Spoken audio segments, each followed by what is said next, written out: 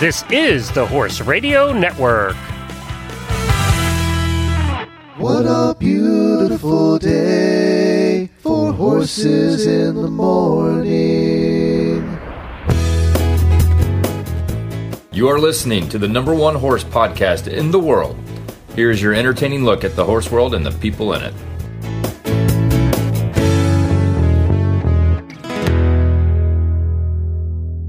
Good morning, everybody. I am Glenn the Geek from Ocala, Florida.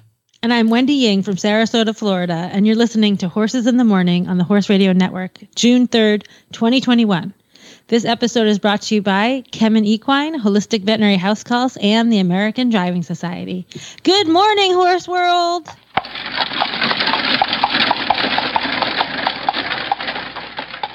Well, as always, Wendy is here on the first Thursday of every month doing the driving episode. And I know we might have some new listeners today, thanks to the Carriage Association of America. We did a little meeting for them last week. It was a lot of fun. So welcome if you're new. We hope you enjoy it. We hope some of you new to podcast people also find podcasts that you like to listen to. There's plenty of them here at the Horse Radio Network. We have like 20 of them. And Wendy is here, as we always said, on Horses in the Morning, the first Thursday of every month. So Wendy, what do we have on today? Show. We're going to get right to it because we have a fun show planned for today. I'm so excited. Yeah, we have a super fun show. We have film director Tony Searle, and he previews the re-release of his documentary, The Royal Four in Hand, which follows Prince Philip in the early days of combined driving, and features one of our favorites, Davis Saunders, who was coachman for the Prince at the time. And we have Kathleen Hake from the Carriage Association of America. She talks to world champion mule driver Bill Neal about the wagons that he's bringing to the CAA Carriage Showcase. Plus, Abby Trexler shares the latest news from the American Driving Society, and I have some tips to keep your horses and dogs feeling great well into their golden years. So listen in. But first, as always, we're going to start with your product feature. What do you have this time? Well, since we're talking about old animal aches and pains, I'm talking about a formula called Body Sore. Right? So it's for everything. It's for like those aches and pains that you get, whether it's joint pain, muscle pain, tendon pain, or even decreased range of motion. In Chinese medicine, if your qi isn't flowing freely, we say your qi is stagnant, and that means you have pain somewhere.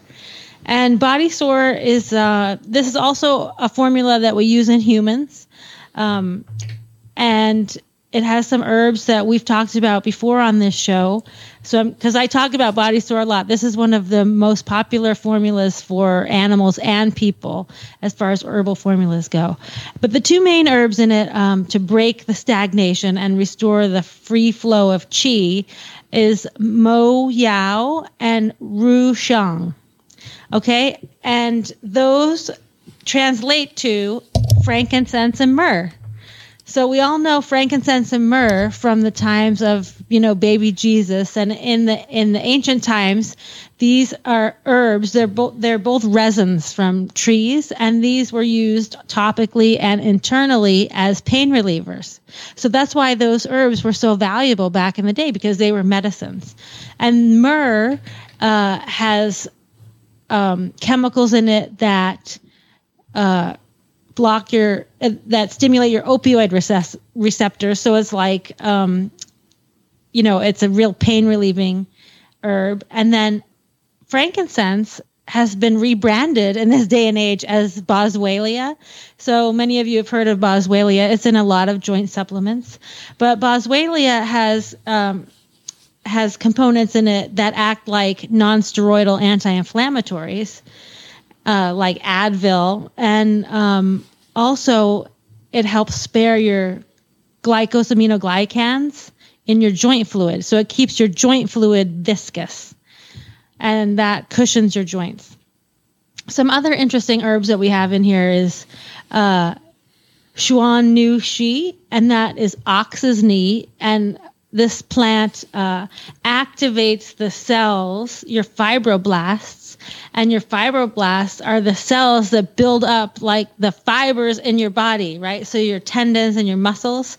So it helps stimulate your body's repair ability. And the other thing is Du Zhang, which is the Chinese rubber tree bark. And what that does, it activates osteoblasts. Osteoblasts are the little cells that build your bones. And it downregulates osteoclasts. Osteoclasts are the cells that chew up your bones for inflammation and remodeling. So that is similar to the way the drug Osphos works. And many of you know about Osphos. We use that for navicular disease and for joint pain. And then also the rubber tree has phytoestrogens in it.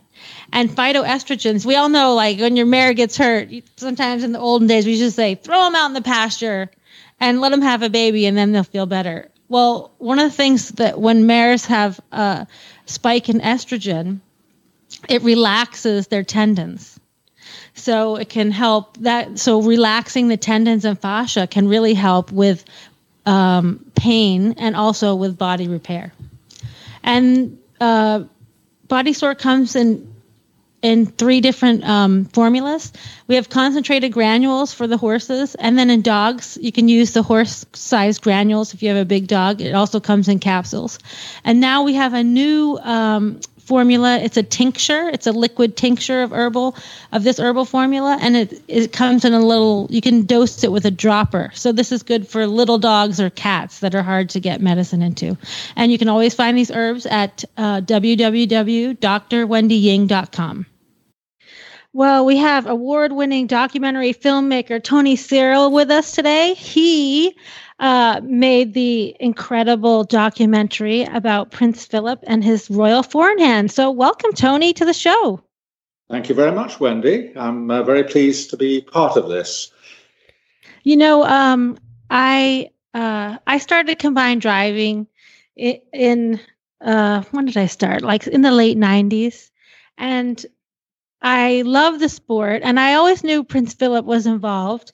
But until just recently, I didn't realize that you had made this documentary that covers this whole, not only his life with the four-in-hand, but also it really covers kind of the beginning, the history of combined driving. So I'm so excited to have you on here. And can you tell us a little bit about this film?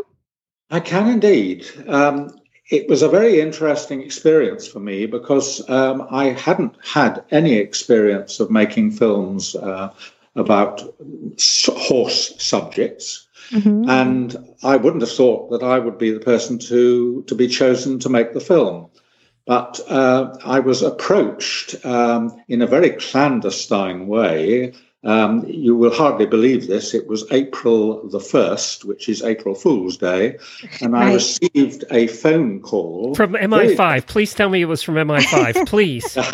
It was very late at night, and I didn't know the person that I was speaking to, and I was asked to go to Windsor Castle to arrive at the Royal Mews, where I would be introduced to Prince Philip. I had no idea what it was about. Nobody really explained, but you don't turn down an invitation like that. Right. On the Monday morning, I turned up at the time and I saw a competition carriage in the middle of the stable yard with 4 horses being put to it, with various grooms doing the job. And I thought, well, I can't see Prince Philip. I just wonder whether he's going to turn up. Well, it turned out that he was just one of the people putting the horses to the carriage. Right. And I went up to him and he simply said, "Oh, just get up there," he said, "just sit there and I'll join you." So I sat beside him, still having very little idea what this was about. And this began a 2-hour drive around Windsor Great Park, driven by him with the four in hand. Oh my gosh! In which he explained to me what the project was. I was never actually asked, would I like to direct it? Would I like to write it? But at the end of the 2 hours, I knew that we had a really exciting project. Mm-hmm. He was a really expert driver. At that time, he was driving Cleveland Bay's big horses. Mm-hmm. And he had written a book called Competition Carriage Driving, and he had also been responsible for setting out the rules of the sport, and therefore was very much involved. But he was a real expert, and I must say that 2 hours I really enjoyed. I learnt a lot. He explained to me everything that went on, and I said to him, this should not be a film that you make without an audience in mind.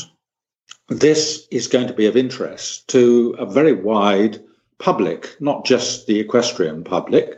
So why don't we make it as a television documentary? I had television credentials. I had worked for the BBC for many years as a producer, and I had contacts, and I knew I could get the film shown on television.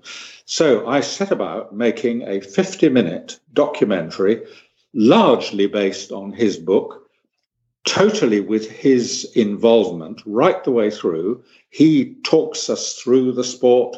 You see everything he did during that year, including, at the end of the film, he wins the event at the Royal Windsor Horse Show, which was the only time in his career that he ever did. Oh, that's so what perfect timing. He came up to me after he won that competition. We had, I think, as far as I remember, we had 3 cameras on it.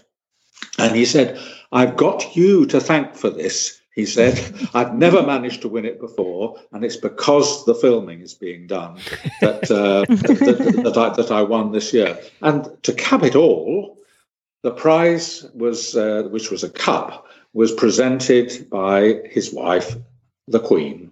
And it was a lovely scene in the film of her handing this lovely award to her own husband. Wonderful. Oh, that is great. What year? Do you remember what year that was?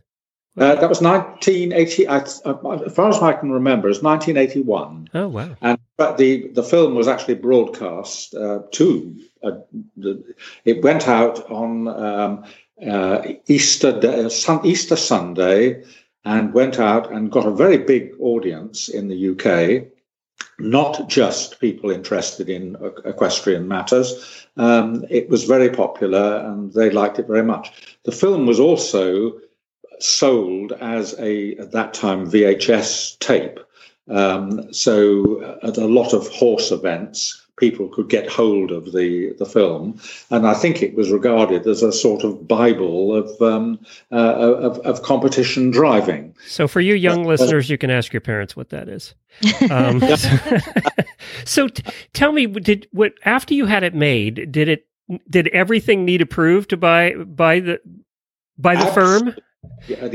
Any project, and I've actually made several royal films, not all equestrian, but they don't associate themselves with projects without having total control over whether the program goes out. So he approved the film.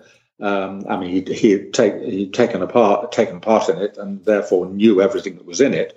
But he approved it and was very pleased to have it shown, which I think is very good.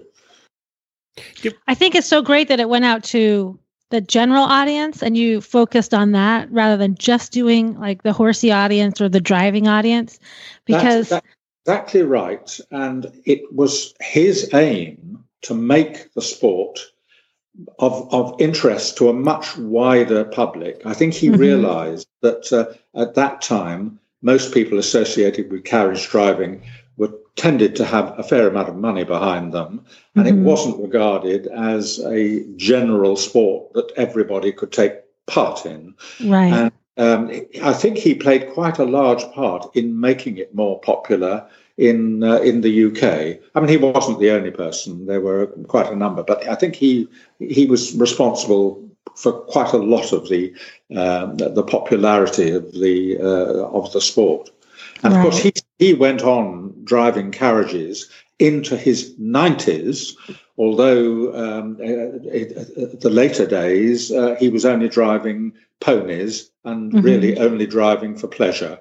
I don't think he did when he was in his 90s. I don't think he was participating in competitions anymore. There were pictures a couple months ago of him driving. Actually, he still was out there with driving fours, and you're right, they were ponies. Oh, yeah. Now, you weren't a horse person, so you went into this as not a horse person. What kind of appreciation? Because I'm sure, how long did the filming take? The filming, we shot in we had 2 sessions during the year. Okay. One where we did all the preparation work in Windsor Park, which was filmed over about a 3-week period.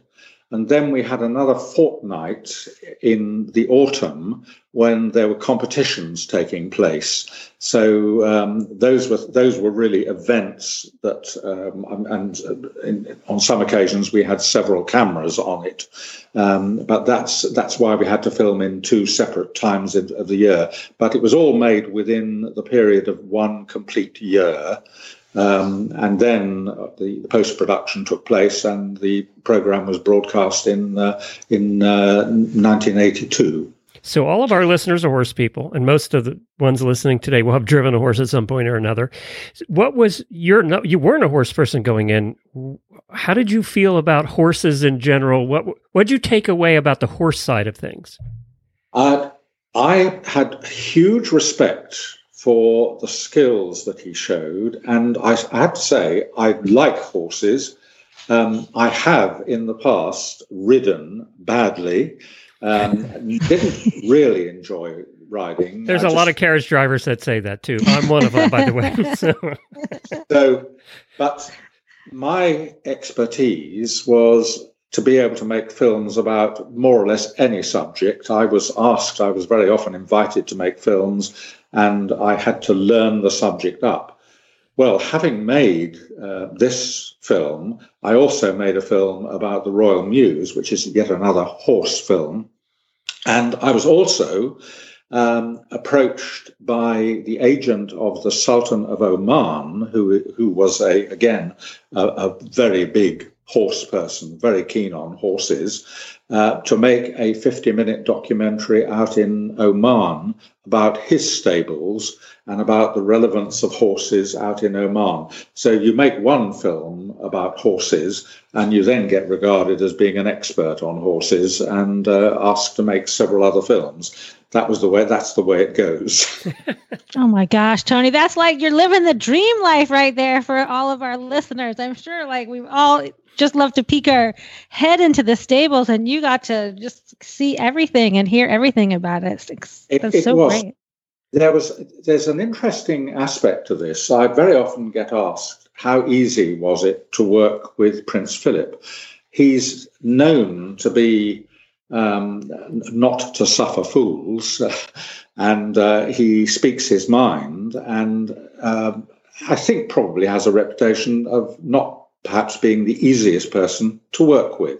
Mm-hmm. And on our first day of filming, I decided that I was going to do something that was fairly easy. We took the carriage with 4 horses, with him driving, up onto what's called Smith's Lawn, which is where they play polo in Windsor Park. And all I wanted him to do was to drive across the lawn with a camera tracking beside him, so that we could shoot the opening title sequence. Very, very simple, driving a horse.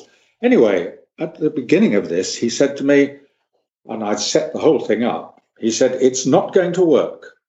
He said, "The horses will not look good if they are riding in a direction away from where their stables are."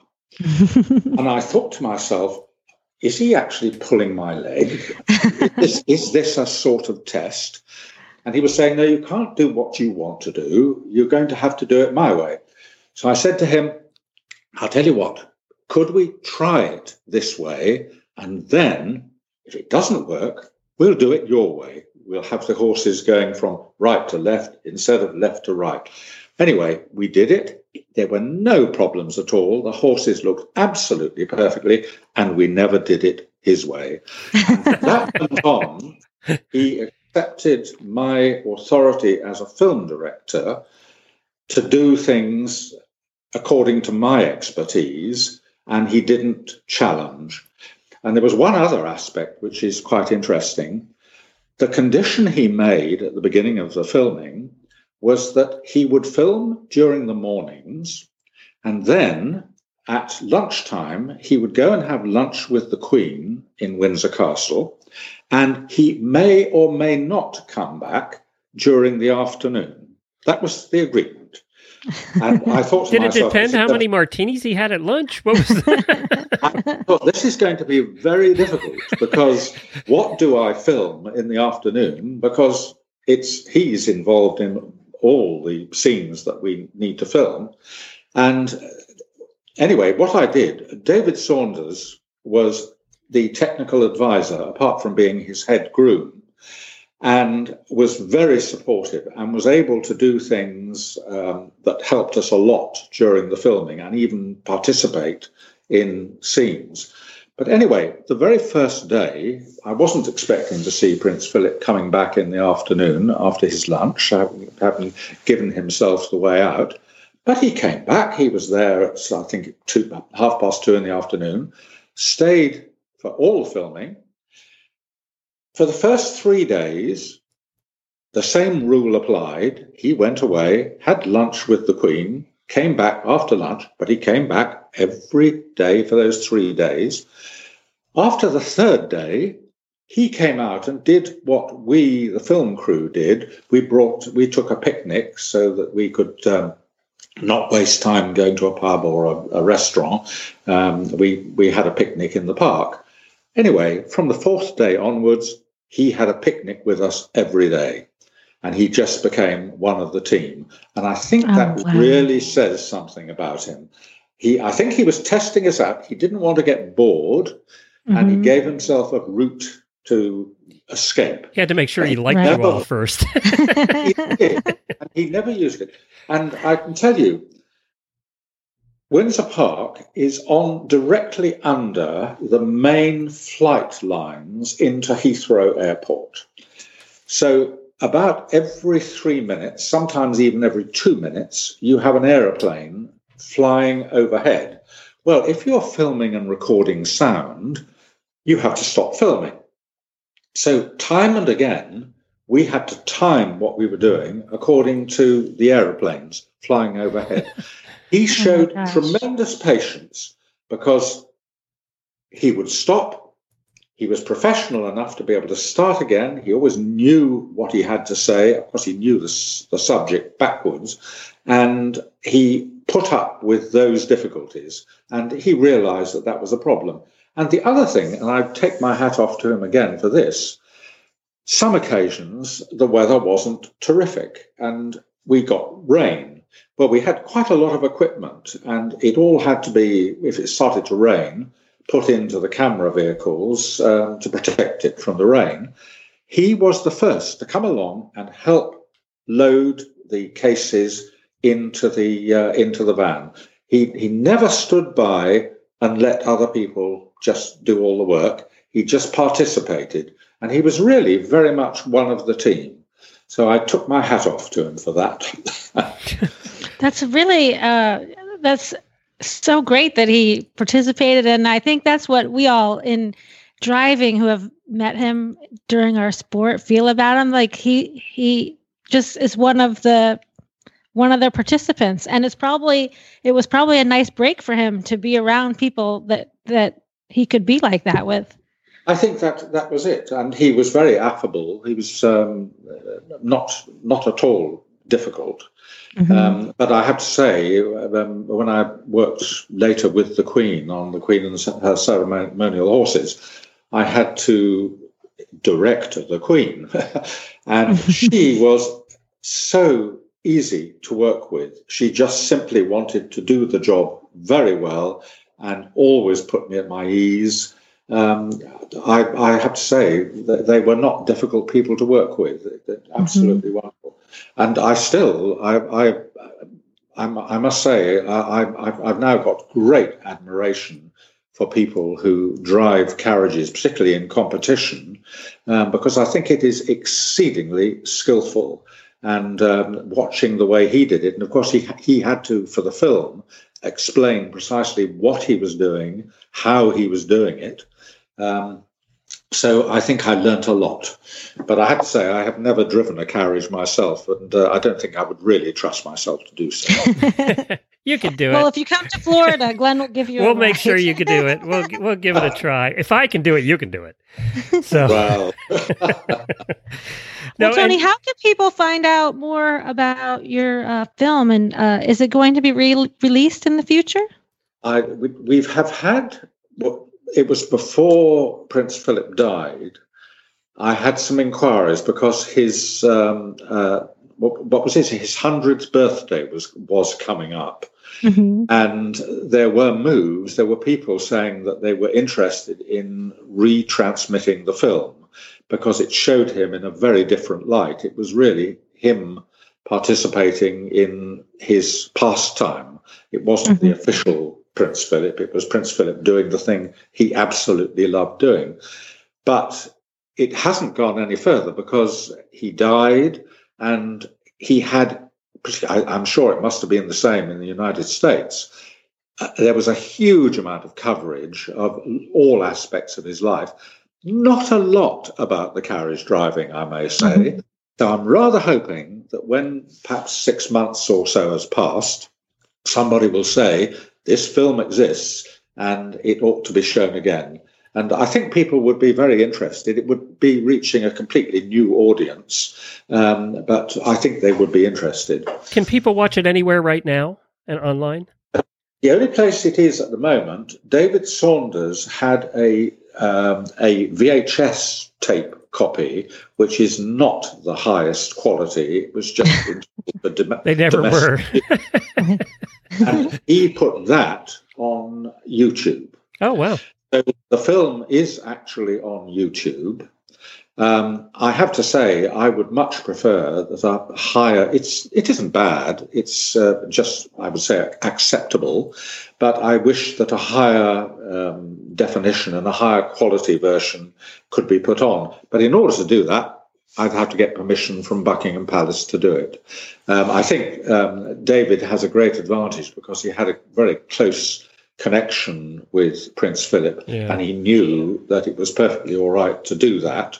But I would have liked a higher quality version to have been put on, but there we are. Well, I'll put a link to that. David Saunders used to co-host this show for a while, and I will put a link to it on our show notes as well. So if somebody wants to go watch it, they can. At least they can see it. It's not bad. It's all right, but well, you get the flavor of it, right? So. Yeah, I'm a perfectionist. Well, Tony, this has been great. I love hearing these stories, and because of our connection with David, we've heard stories from him as well. But he used to work there. You didn't work there, so this is a whole different side of it. Very, very different. I mean, his relationship with Prince Philip was quite remarkable. Prince Philip had a tremendous respect for David and regarded him as a really top expert carriage driver. And I think Prince Philip learnt a lot from David Saunders. And I have to say, the success of the film rests a lot on the support and help we had from David.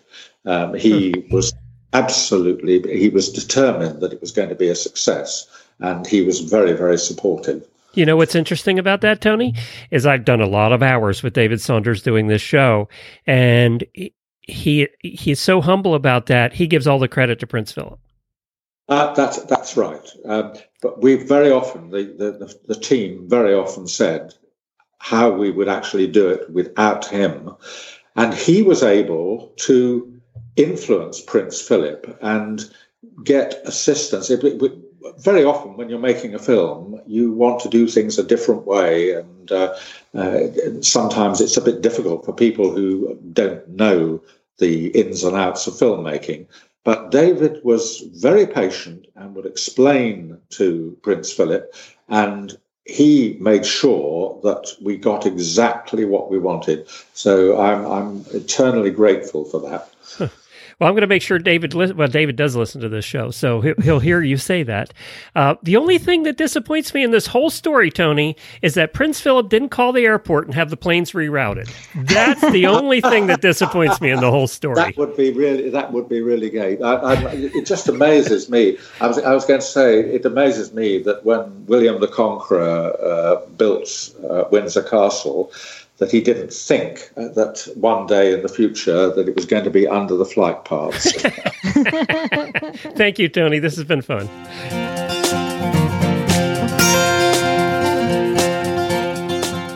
No surprise, Americans are among the most stressed out people on the planet, and your horse gets stressed out too. Every horse experiences stress caused by things like exercise, environmental conditions like the weather, or their everyday surroundings. Travel causes horses stress just like humans, and even simple diet changes. All of these variables contribute to the stress levels of your horse. This might also come as a surprise. You can help reduce the negative impacts of stress by feeding your horse chromium every day. By lowering the levels of the stress hormone cortisol and optimizing energy use, feeding chromium results in improved body upkeep, health, performance, and overall well-being. But this part is important. Don't just feed any chromium. Feed your horse the only FDA-reviewed source of chromium propionate on the market today. As for by name and stress less, learn more about Chemtrade's chromium at chemin.com/chromium-EQ. Well, coming up next, we have Kathleen Hake. Now, I recommend for this segment, because she's talking to a guy who's bringing a couple of carriages out to the CAA meeting for the Carriage Association of America. A couple of wagons. We're going to put pictures of those wagons in our show notes. Go look at the pictures first and then listen to this interview, and I think it'll all make a lot more sense. But there's some interesting history with the wagons that he's bringing out there. Hey, this is Kathleen with the Carriage Association of America, and today we are here with Bill Neal. Bill is going to be bringing 2 vehicles to our CAA Carriage Showcase in Thousand Oaks, California tomorrow, and he's going to tell us a little bit about them. And actually, I take that back. He's bringing 3 vehicles, 1 sleigh, he's bringing a Portland cutter, and then he's bringing 2 wagons. One is a Hawkins hitch wagon, and the other is a Henderson Sierra Mountain wagon. And Bill, you were telling me that you did the restoration on the Henderson vehicle? I did not do the restoration on the Henderson. I obtained it early in my career as a driver, and I had it restored. Okay. And so at this point, it is a 3-seat passenger vehicle. It has, are those white wheels or are they yellow? They are very light yellow. There are 3 seats to the wagon. However, it can be used in any of 4 configurations. The back 2 seats are removable, so it can be used as a pickup truck if you prefer, or it can be used with 1 seat facing forward, 2 seats facing forward, or the back 2 seats can be faced vis-a-vis. Fantastic. So this vehicle is not a cut under, which means that the wheels are not able to turn underneath the vehicle. And so that's one of the hints that this probably wasn't used for city driving. That's correct. It is the equivalent of a modern-day Suburban. It is very, very heavily built. It has massive brakes, wonderful springs, and its very name, Sierra Mountain Wagon, means it was designed to travel the less than friendly roads of the Sierra Mountains in California. And so Henderson was the company that made it, and then the Sierra Mountain Wagon is the type of vehicle that it is. That is correct. William P. Henderson is the name of the company that built the wagon, and they're from Stockton, California. And my understanding is that this has some very special springs underneath it. Can you tell us about the long springs? Yes, I can. They're a tiny bit of background. Henderson in California repaired and rebuilt many Eastern wagons that had come west. including Stagecoach's mud wagons and these spring wagons. In doing so, he learned that certain Eastern wagons were not suitable for Western use, and therefore he revised them. And the original of this type of wagon was from Studebaker. It had a side spring on it, but it was a standard C spring. Henderson did two things with this wagon that are outstanding. The first place, he went to what I call a recurve spring, using the principle of a bow, as in an archer's bow, in that the spring has, the ends of it are curled up, and the center is a C spring, so it is therefore a recurve spring. Then these springs, left to right, are attached by a welded torsion bar between the two springs, so that when riding on a steep side hill, as with passengers or a load in the wagon box, as one side of the wagon begins to shift on the downward side, the torsion bar actually torques the opposite side spring, thereby tending to hold the wagon level, even on a side hill. That sounds like it would give you a great ride, no matter what type of terrain you're going over. The other wagon that you're bringing, which is a Hawkins hitch wagon, the Hawkins was the person that made it, and the type of vehicle is a hitch wagon, doesn't have quite the same type of springs under it, does it? No. To clarify one thing, Hawkins is the name of the family. The maker is unknown of that wagon, but I have a very, very long and elaborate history or provenance on that wagon.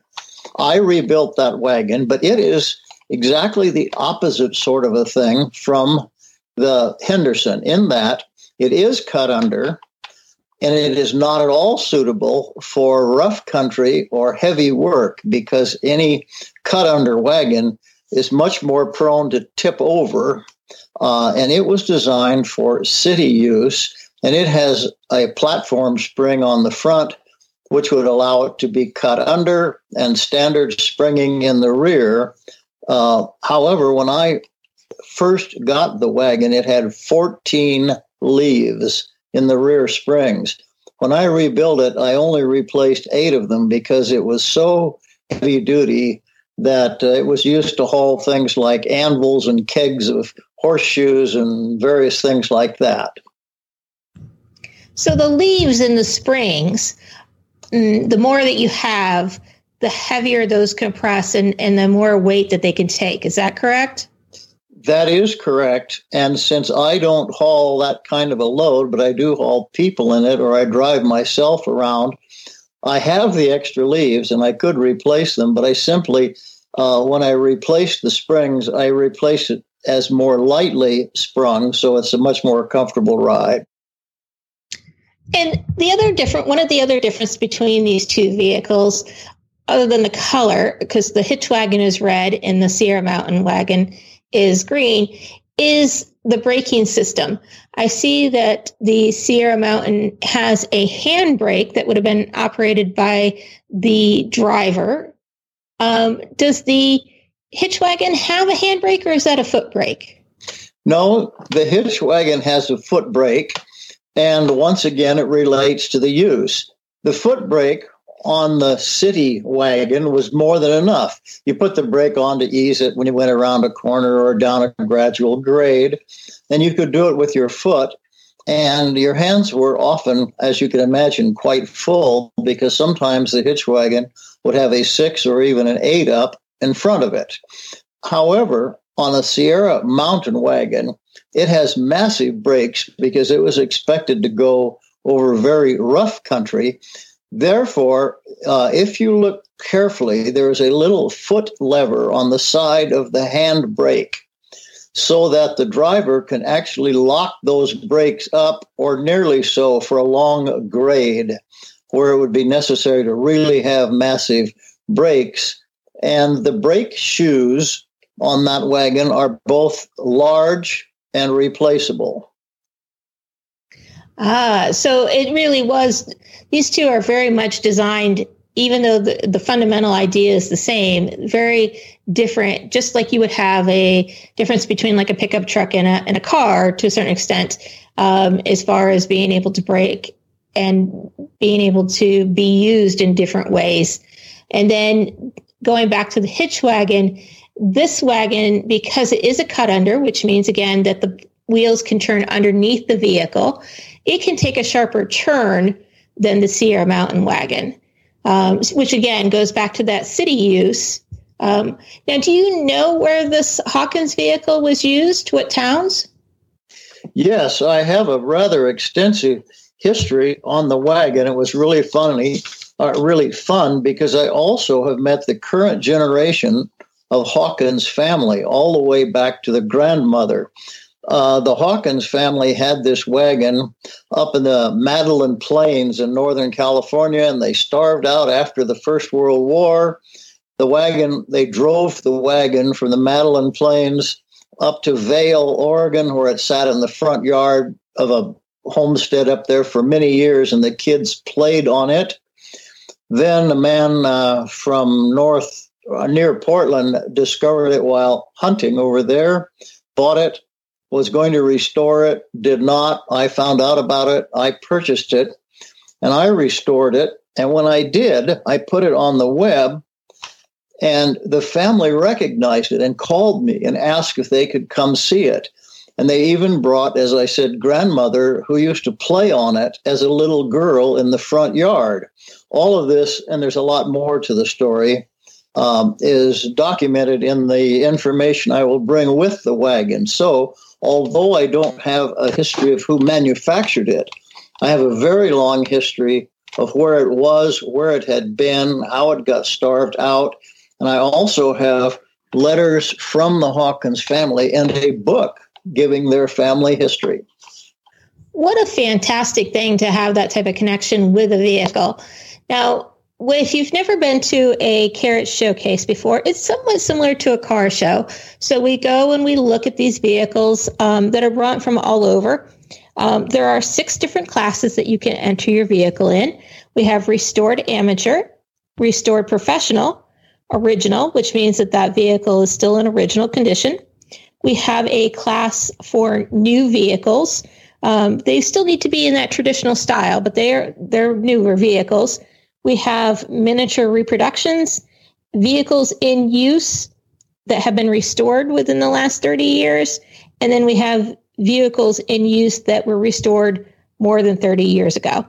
We're also going to have a photo showcase this particular time, which we're looking forward to. Now, Bill happened to mention that he is bringing his documentation. Documentation when you do a carriage restoration is incredibly important. And you have to consider when you start whether or not you really want to do a restoration or a conservation, which is a very long conversation. But one of the trophies that we give out is the Carl Casper Trophy, and he is really big into making the decision about conservation versus restoration and that type of thing. And that trophy is awarded to the highest scoring restored vehicle. We also have the Sidney Latham Memorial Trophy, which is awarded to the highest scored restored vehicle in use. We have the very, very popular People's Choice Award, and then the Colonel Davis Documentation Award, which goes for the best documented vehicle, which it sounds like Bill's going to be in the running for, which is pretty exciting. The other thing that's going to be happening at this conference is we're going to have David Saunders there. He's going to be giving some reinsmanship lessons, which I know David has been on the program before, and he does a fantastic job. But we should also highlight Bill's reinsmanship, because, Bill, you've been world champion mule driver twice now?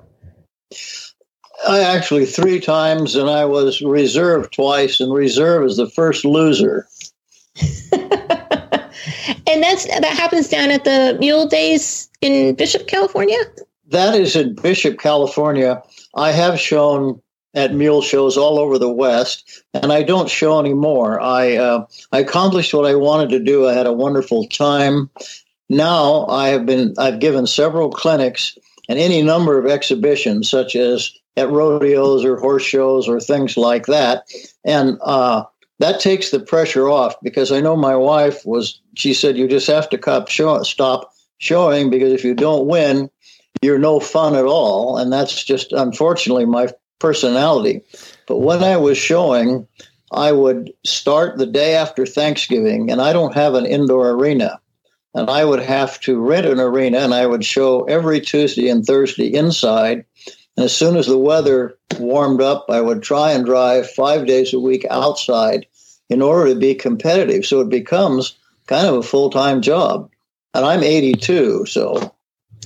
I certainly understand that. I know when I'm campaigning a horse, I put about 20 hours a week into them, and that's just with one. And you drive a 6-up of mules, is that correct? I do, and I have a 6-up.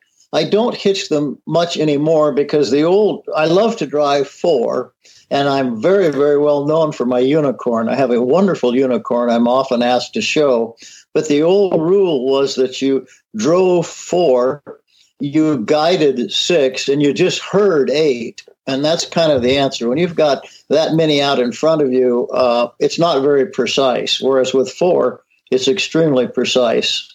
Love to do it. That's fantastic. And we'll try to put up some video on CAA on our Facebook page on Carriage Association of America of Bill driving. And if you're curious, the unicorn is 2 in the back and 1 in the front. And we'll also have some information about how the Carriage Showcase turns out on our website at caaonline.com. Thank you so much, Bill, for being with us today. We greatly appreciate it, and best of luck at the CAA Carriage Showcase. Thank you very much.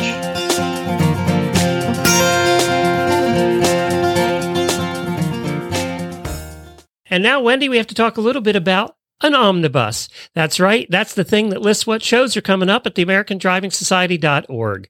So if you all open up your website right now, go to AmericanDrivingSociety.org, hit on Omnibus at the top of the page there. It brings you to a complete list of the competitions. And there are over 45 events scheduled for the rest of this year from today on. And that is terrific. I mean, in the United States, they have 45 driving competitions coming up. I know. That's a lot. And, considering last year we had not many. So making up for it this year. And coming up immediately tomorrow, actually, if you're anywhere in the Elkton, Maryland area, head over to the Elk Creek CDE, which is happening at Fair Hill, the Fair Hill Equestrian. I don't know why I blanked out on that. It's happening at Fair Hill. We used to go to Fair Hill all the time. I know. Fair Hill is so fun. It's actually one of my favorite places to drive. It has great terrain. Has great hazards. Is a great community there. I also love those little tunnels. Did you ever go through the tunnels? Yes, Glenn? And they used to do it in conjunction with the three-star event over there at Fair Hill. Right. It used to be at the same day. The eventers would be going cross country same time as the carriage drivers. Yeah. Oh, those are the good old days. But anyway, if you're anywhere in that area and want to go out and watch a driving competition, tomorrow and over the weekend is your day to do that. All the details are on the omnibus here. Also, we head now from Elk Creek and we head out to the middle of the country, and I know we have lots of listeners in Michigan and Wisconsin. In Michigan, we have the Blue Ribbon Driving Show, and that's in Ionia. Is that how you say that? Ionia, Michigan. And then in Elkhorn, Wisconsin, the weekend after that, we have the Midwest Carriage Festival and Dressage Show. So there's lots of shows to take a look at. They're always needing volunteers. So even if you're not a carriage driver, we encourage you to volunteer at one of these. Go have some fun. You'll have fun watching the carriages go through the obstacles and nothing else. And you'll learn a little something too, and you'll be around some fun people. And if you've never seen a CDE, if you've never seen a combined driving event, it is something to witness. You have to see one once, for sure. Yeah. And, the Blue Ribbon show is going to be really fun because they also have a draft horse division. So they have single horse, single pony, minis. Then they have multiples, and they also have draft. So that's a kind of special thing to be able to have that division in a show. That's fun. And that's in Iona, Michigan, coming up on the 12th of June, just next weekend. Plus, I will say this, there's a whole bunch on here, either Vermont, Massachusetts, Kentucky, Virginia, Oregon, all over the country, Washington State, Missouri, New York. So there's just North Carolina. Then we start getting into the fall. We start heading south again to Texas and North Carolina and to Arizona and Florida. So check it out at AmericanDrivingSociety.org and search for the Omnibus.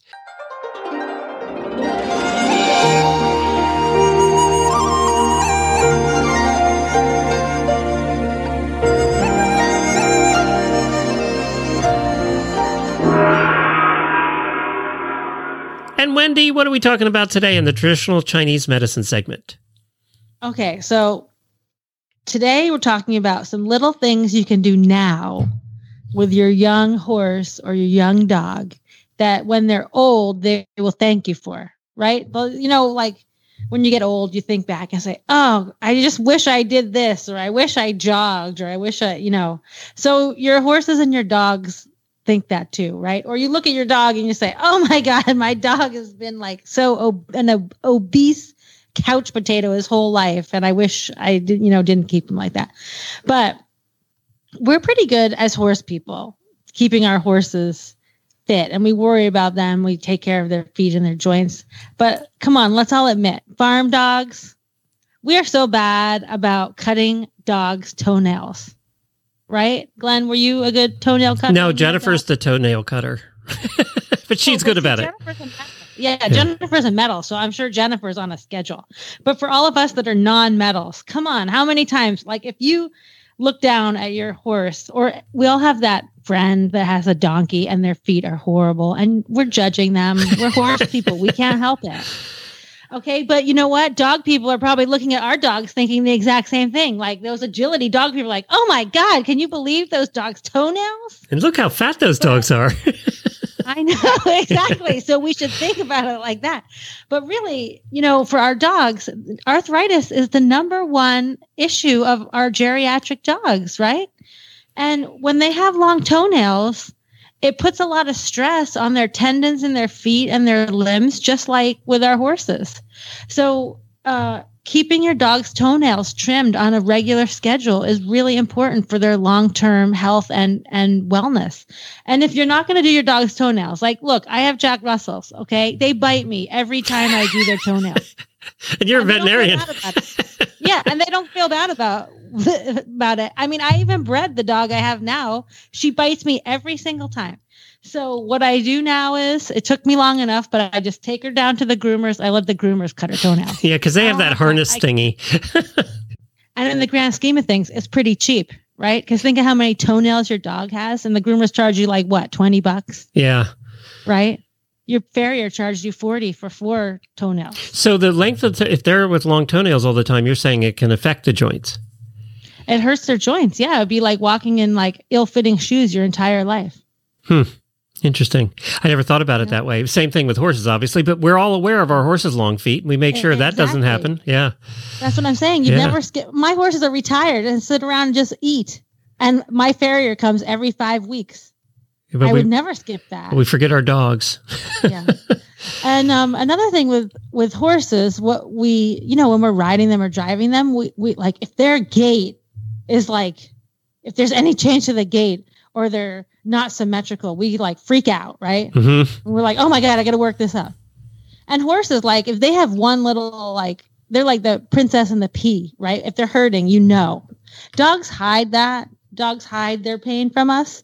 So when you see your dog limping, I mean, they have a serious issue. So, but sometimes we see our dogs limping and we're like, yeah, he's got a little hitch in his giddy up, because we don't ride them, right? And they are like, unless we're showing them or doing sport with them, they just like have to be sound enough to go sleep on the couch. But that an asymmetric gait is the first sign that your dog's having some issues, and you can fix those issues earlier. Like the earlier you treat arthritis, the easier it is to resolve.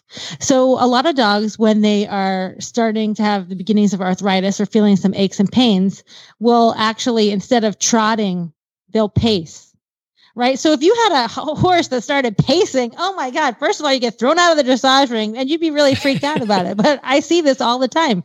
I see a lot of dogs pacing when the people are walking. Sometimes it can be as easy as like they're not walking at a certain speed. and that can throw off their gait. But that's a time when you should look into to see if they have some arthritis. And if they do have some arthritis, then like our joint supplements, we call them chondroprotectives. They protect the joint surface. So it's good to start them, horses and dogs, on chondroprotectives when they're young and they still have healthy cartilage, because the joint supplements like oral joint supplements and or injectable like Adequan, those will save your joints. It extends the life length of the joints, right? It protects the cartilage. But once their cartilage is already damaged, joint supplements may relieve a little bit of pain, but they can't really regrow the cartilage. And so those are some really easy tips that you can do for your doggy and horse at home. And I'll cover some more tips in the next segment.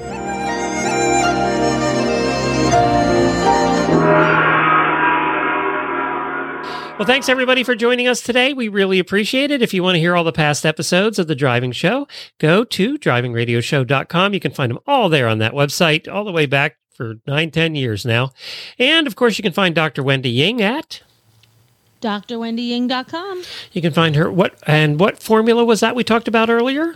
We talked about Body Store. So search for Body Store. Go to drwendyying.com. We also want to thank Kemin Equine and the American Driving Society for supporting us in this endeavor. We'll be back tomorrow with some really bad ads, and Jamie will be here, and we'll have a little bit of fun. So we'll look forward to talking to you tomorrow. Thank you, Dr. Wendy.